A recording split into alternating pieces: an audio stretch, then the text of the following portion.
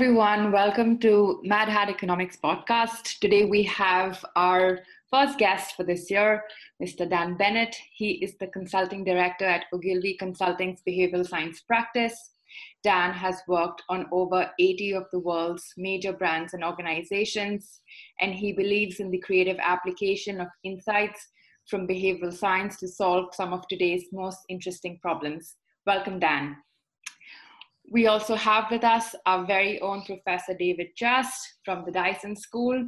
So today we are going to be talking about Dan's journey into behavioral science, what got him interested, and how he applies behavioral science creatively in business. So my first question to Dan is, what got you interested in behavioral science, and what do you find most fascinating about this field? Well, it's one of those things where there's kind of a clever answer and then the real answer. And the clever answer is, who doesn't find people fascinating? Who doesn't want to know why they do or why they don't do their behaviours? They would like to. But the real answer is that I initially wanted to study philosophy and with a dyslexic brain ticked the wrong box at my A-levels and did psychology by accident. And about 6 weeks in, realised that I wasn't doing philosophy and I was instead doing psychology. But in fact, it was absolutely fascinating, and to learn all around people's human psychology, I think becomes quite addictive after a while, because once you find out a little bit about why people are doing what they're doing, you realize how much you don't know. So how did you feel when you sat in the first few psychology classes instead of philosophy? Well, I guess at that point, I didn't actually know that I wasn't in the philosophy classes. And so it was all a bit of a revelation. But I remember just thinking that there's a whole world out there about understanding our brain. I think someone told me, the first professor I had told me the fact that there are more connections between the cells in your brain than there are known stars in the galaxy. And just going, wow, yeah, like if you go to a car mechanic, they know how the engine works. If you go to a hearing expert, they tell you how the ear works. If you go to a psychologist, they know a bit about how the brain works, so there's a lot left to discover. And then I realized actually that everything that people talk about in pubs and bars is psychology, just without a formal framework behind it. And so I guess I very quickly understood that what I'd always found fascinating had a framework behind it and a method to further understand. And it got to the point of I had to make a decision whether I wanted to go through the traditional routes, clinical psychologist, occupational psychologist, and never really found anything that was exciting me. And at that time, I found out about a man called Rory Sutherland, who has since become my boss, essentially, the big boss, who talks all about using behavioral science in marketing.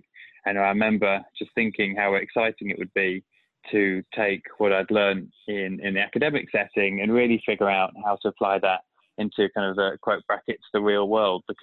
And the thing I always think about is this: a lot of people might think it's really boring to think why it is that someone buys a certain type of hairdryer. And if you think about it for 5 seconds, it's a really boring question. But if you think about that question for a month, it becomes incredibly interesting. So it's that type of thing where actually the more you think about the mundane things, actually the more fascinating it gets. It's funny how those puzzles really start to come out the more you think about these things. And it's really those puzzles that seem to draw a lot of people into this field, the things that we don't know and that seem to be extremely counterintuitive once you start getting into it. Totally. Yeah, a big thing Rory's been saying is around overcome your false assumptions, because that'll be the most creatively liberating thing you can do. You can solve a lot more problems once you realize what you don't know. And that almost kind of like trimming the bush of overconfidence, you can really start to come up with some new and interesting insights. And I think that's one of the most amazing things about working in business is there are a lot of puzzles out there to be solved, and there are not that many people with a psychological X-ray vision that can look at them and get some new and interesting answers. So it's a really exciting field right now.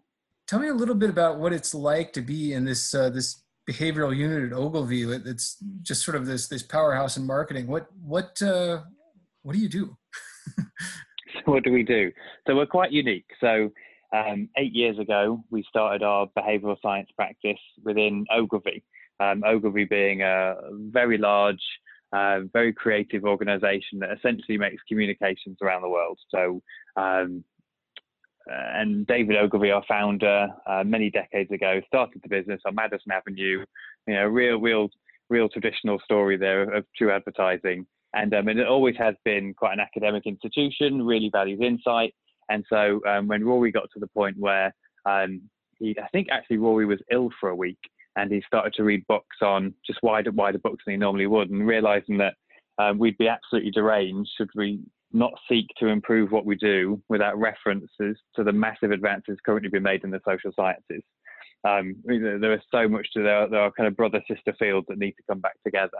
And so really by starting a behavioral science practice within an advertising agency was really the ambition to try and stick more of that back in there. So, you know, when you watch Mad Men, you'll realize there was always used to be a psychologist in the agency,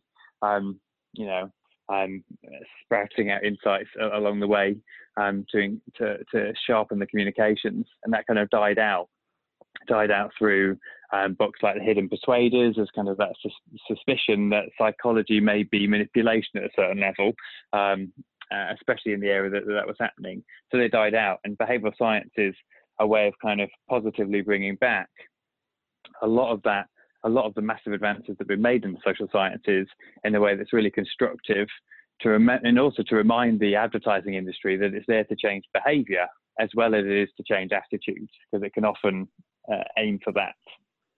So we are a team within the agency that really helps. On the one hand, we help to strengthen the communications and make sure that the communications create impact. And on the other hand, we get handed these amazing sticky problems that traditional communications haven't managed to solve yet. So there's been this influx then of behavioral scientists in this marketing organization. It's got to be exciting to see. What sort of things are you working on? Do you have some examples?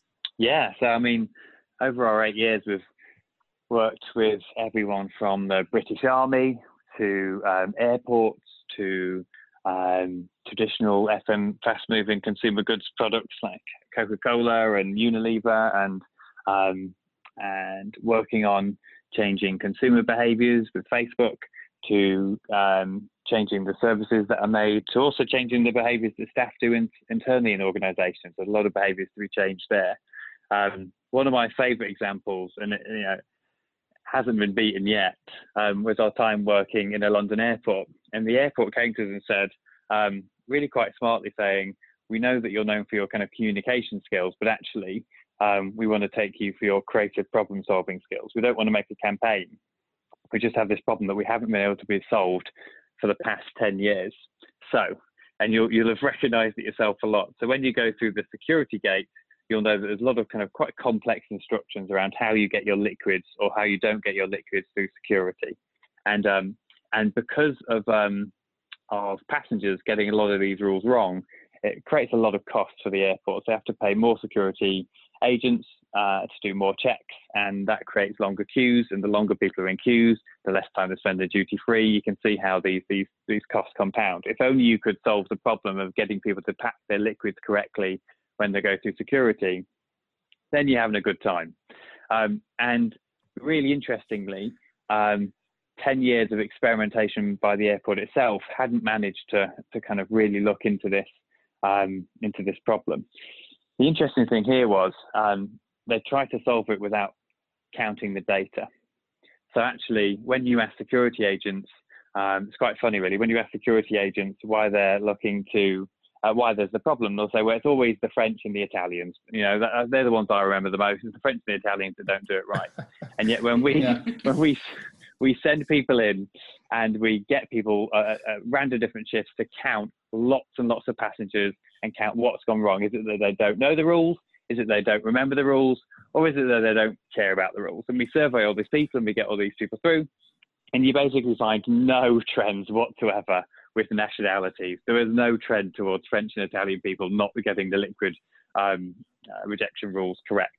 Turns out what it is when a security agent is asked to recall what trends they see, they actually recall the people that they remember the most, because actually when you look at how French and Italians on the whole react to getting pulled over, they communicate a little bit more kind of vibrantly, so they're more easily remembered. And that problem of not counting the data correctly and not actually finding out what the actual problem is led the airport to translate all of its signage pre-security into those two languages to think that that would solve the problem. It's interesting that it didn't. But since we've been able to go in and kind of look at some other things and look at lane by lane testing to really do the real psychological job that it needs to be done. Yeah, I've wondered how often, effects like that might have caused some sort of profiling problems. I mean, we hear about profiling very often, but this seems to be something that would be hard to overcome in the, on the side of setting the policy, right? Because unless we use the data and use it rigorously, we can become so easily subject to that sort of judgment bias. Totally. And part of this is like the most amazing thing that the fields of psychology bring to the world is obviously the experimental method.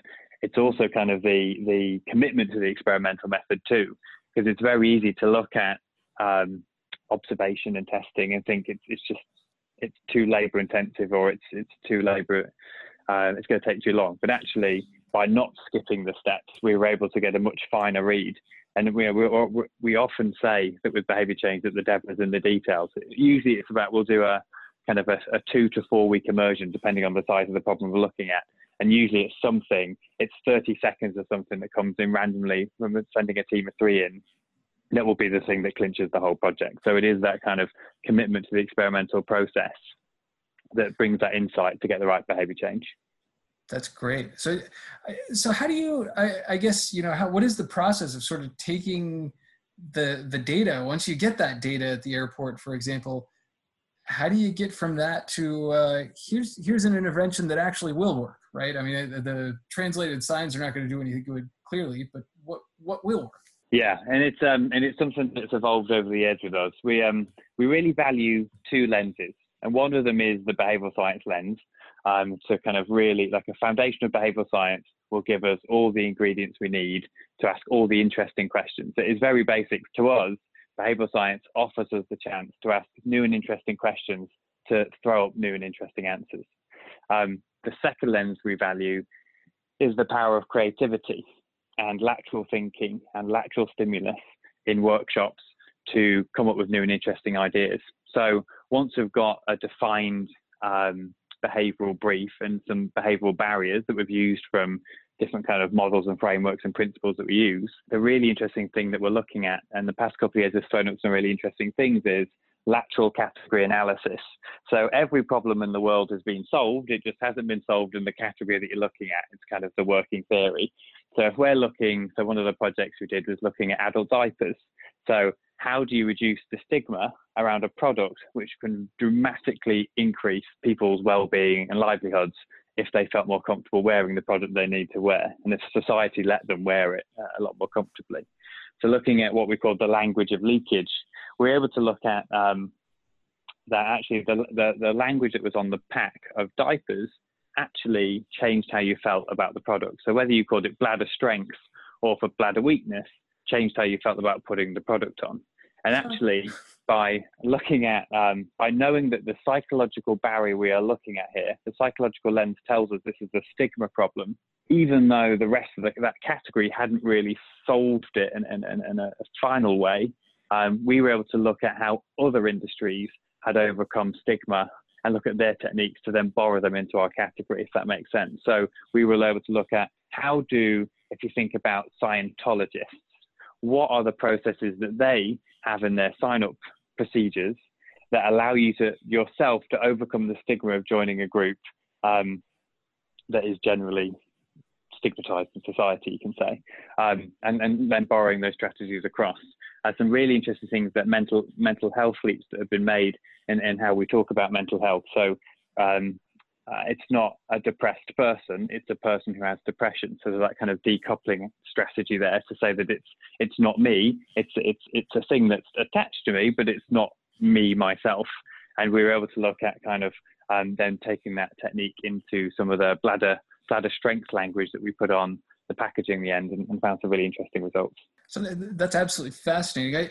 So for our listeners who may have noticed some bit of difference in the way this podcast is working relative to others, because of COVID-19 restrictions, we're all on different sites and doing this in relative isolation.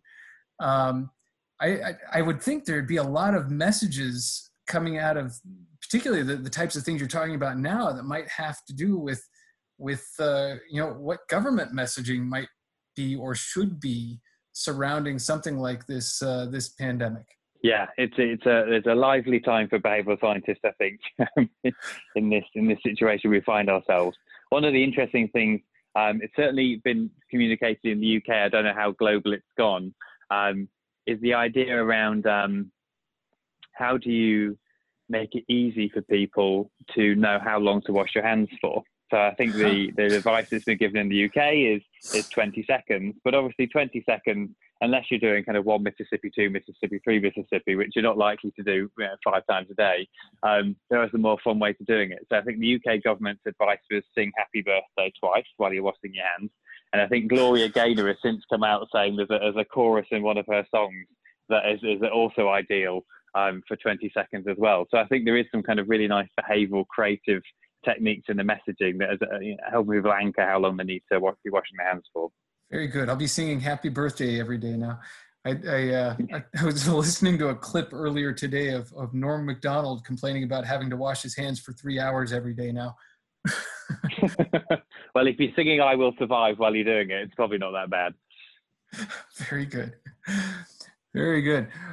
So do you have any other sort of interesting examples of how, you talked about creativity being sort of the key to this process. Do you have any good examples of how that creativity plays out? Yeah, I'll talk to you about this one might seem less creative. I think a lot of people think about creativity as kind of the final colouring in piece at the end. But this is one of my favourite case studies that we've worked on in the past couple of years. It's a charity, and it's a UK-based charity. It's called Christian Aid. And essentially what happens is there is a Christian Aid Week where they basically collect the majority of their donations for that year. All their activity happens throughout the year, but this week is really the one that brings in the cash. And sadly, over the years, it's kind of declined and declined and declined as, money spreads thin, money disappears, and you know how the story goes. So we're working with Christian Aid to go, okay, so what happens every year is they deliver, they have a load of really nice people that deliver envelopes, Christian Aid envelopes, through people's letterboxes on a Monday.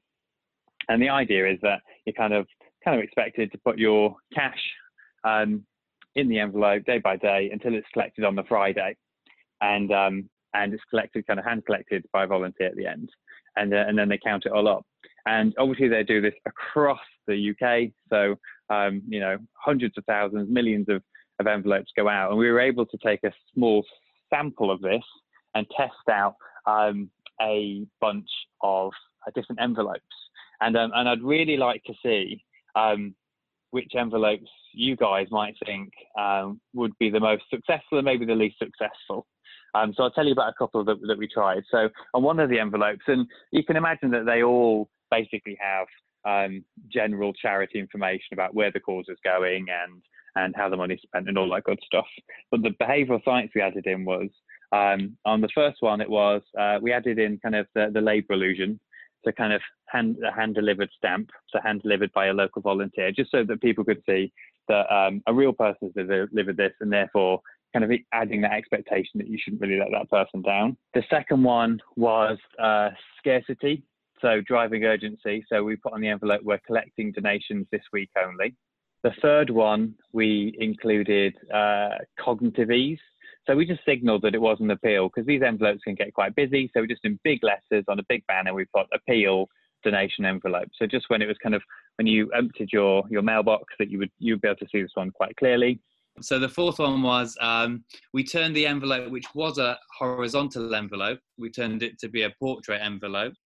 The fifth one we added what we have in the UK, which is known as gift aid. So basically, if you put in $4, the government will put in an extra $25 for you, 25%. So you get an extra dollar in there. So you put in more money for free. And then the final envelope was costly signalling. So we basically made the envelope slightly thicker. And if you know your paper, it basically went from a 90 GSM to 150 GSM. So it felt more like cardboard than paper, the envelope. And I'd love to ask you which one you feel, based on the psychology, might have worked the hardest. My initial impression is it would be the in-person delivery, that having a physical person there would make a big difference in how people felt about it. I think it would be the costly signaling. Costly signaling. That is a very good set of answers. That's fantastic. Yes, very good psychological knowledge there. So it was, in fact, the labour illusion increased donations by 13%. So simply by putting on a piece of imagery, basically, which is about 2 inches by 2 inches, increased donations by 13%. The scarcity reduced donations by 19%. Wow. Which is shocking to us, because scarcity is the thing that people bound around as the principle. That's kind of, it's a bit kind of the one that would survive a nuclear war. It's the most common one. We spoke to Booking.com once, and we said to their persuasion team, and we said, if you could only use one principle, what would it be? And they said it would be scarcity every single time, because kind of 5 rooms left at this price is the thing that basically powers the website. So really strong, but not in this case. Where we just wrote appeal.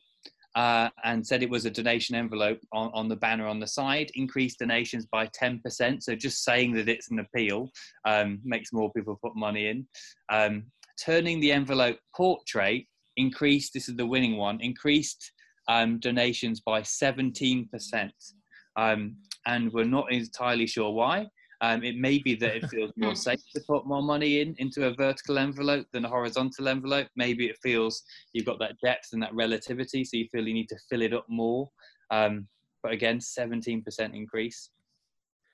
I wonder how much of that is an increase in number of people who give versus the amount that they put in. Because I could almost see having that portrait sort of gets people curious and makes them more likely to give it all, where maybe it doesn't have a lot to do with the margin, but I don't know. It's a little bit of both. So there is increases in both. The dominant one was that it was filled out more frequently by more people. Okay. So it may be that one, whether there's a safety factor to it, or whether that feels, it's 4:30. Feels like it has. It's deeper. I think. I think it's more like the physical presentation of it. That it looks like you're slipping money into an envelope, and the shape is sort of long, like a note. Yeah. I guess. Interestingly, I'll tell you about the final two, and that will add to that conversation. So the gift aid one. So the part where basically you would get free money added into your envelope as a result of just filling out a few details, reduced donations by 46%. And gift aid is a thing that is universal on basically all of UK charity donation forms. That's really so it may interesting. actually more back. Yeah, more money could actually mean that they're not giving as much. So you do a fair amount of work internationally. I'm interested to know, is it different when you start working across different cultures, or do you find examples where things play out in very different ways because it's different culturally? Yeah, we've certainly had some interesting results there. We've had there was a really interesting idea when we were working in a Indian call center. So we'd just been to do a project in the US, and it was all around kind of like internal motivation of teams. So the team there had generated lots of different ideas on how they can best motivate the best salesperson. One of those ideas was that the person who'd sold the most that week would basically get to sit on the most amazing chair in the office. It was basically a throne, a digital throne, where you'd feel the kind of the biggest person in the room, and you get a lot of kudos during the week for doing that. the kind of the 2 weeks later when we ran a very similar workshop in the call center in India, I just suggested the idea of this incredible chair that would make you feel brilliant and a cut above the rest. And instantly the whole room went very silent and then faces dropped. So I'm very concerned about maybe I'd said something incredibly wrong. But it turns out it just culturally didn't fit. The idea of being seen as being higher than a person around them was not as appealing as it was when we were doing the same workshop in the US. Huh. Very good. So just sort of wrapping up, I'd be interested to know, given your long sort of practical experience, we have a lot of people who listen to this who are sort of interested in careers in behavioral economics in one way or another. What do you think maybe we're overemphasizing, and what are we underemphasizing? Where are we getting it wrong? I think that behavioral science is going in a place where maybe for the past decade, the practitioners we've really focused on painting by numbers. So we've really taken the principles and we've executed them in tests, and then we've basically found out which principles are most powerful in which contexts. And there's plenty more work to be done in that space for sure. Kind of what we might call behaviourally tidying up the world. A bit like the Christian Aid envelopes, where you were basically taking the principles and executing them in the real world. And we'll find lots of examples out there of that. But what seems to be evolving is the types of problems that are coming to our doors now, and tend to be kind of stickier problems with less obvious answers. And therefore we kind of need more lateral solutions that are sparked by imagination and a little bit of luck as well. It's really more around the complexity of the problem that's changing. So one of the good example of this would be, and a very relevant example for right now would be the project we did around hand washing. So it was a food processing plant in South America. We actually thought it was going to be we were told it was going to be a chocolate factory. So we thought we were on an airplane to South America to basically meet kind of the Willy Wonka of South America. And it turns out that there was a Google translation error, and we were actually going straight to a food processing plant into the pig abattoir. So kind of landing quite jet lagged, we were off straight to the kill zone, and it was all a bit of a shock. And the challenge there was, people are processing food and touching raw meat with their hands all day. You would think that people then wash their hands on the way in and wash their hands on the way out, but it's simply human nature that we don't do that. And again, it was similar to the airport study, where for decades traditional means and all the kind of the rational explanations you can think of had been tested. And so what we weren't able to do in that situation is paint by numbers. We weren't able to go through the list of behavioural biases we knew about and come up with ideas against them and test different ones. And we had to use kind of different lateral solutions and more of the creative process to get there. And the idea that we came up was, we basically created a stamp, and it was a special stamp with a sticky ink that we had made. And it was sticky enough that it took the same amount of time to wash off as the time that you legally had to wash your hands for. So as people entered the hand washing bay, the hand was stamped with this sticky ink, and then they would have to rub it off, and you would then see that their hands were clean. And overnight we got results of a 63% reduction in dirty hands. And after measuring it over several months, we actually found that you could take the stamp away after 6 weeks and the habit still continued. You had to introduce it with new staff, of course, who hadn't been through this a bit habit-changing process. But by stamping hands, we were able to reduce the incidences of dirty hands, which of course has huge commercial effects. But that's, I think, what the industry is going to move further towards as we run out of the opportunities to paint by numbers. It's going to be lateral solutions to behavioral problems. So we need more creative thinkers. We need people who are willing to get their hands dirty and find new phenomena, and not just technicians who can apply what they learned, right? Totally, yeah. The science is going to allow us to be creative, and being creative can then feed the science, because we're going to learn lots more things as long as we're testing. And I think that's the most exciting thing right now, which is it becomes like a recycling circle rather than just the science fueling the creativity. Great. Well, thank you very much, Daniel Bennett. Such a pleasure. Thank you for having me. Thank you so much for joining us. We are indeed very appreciative of your time.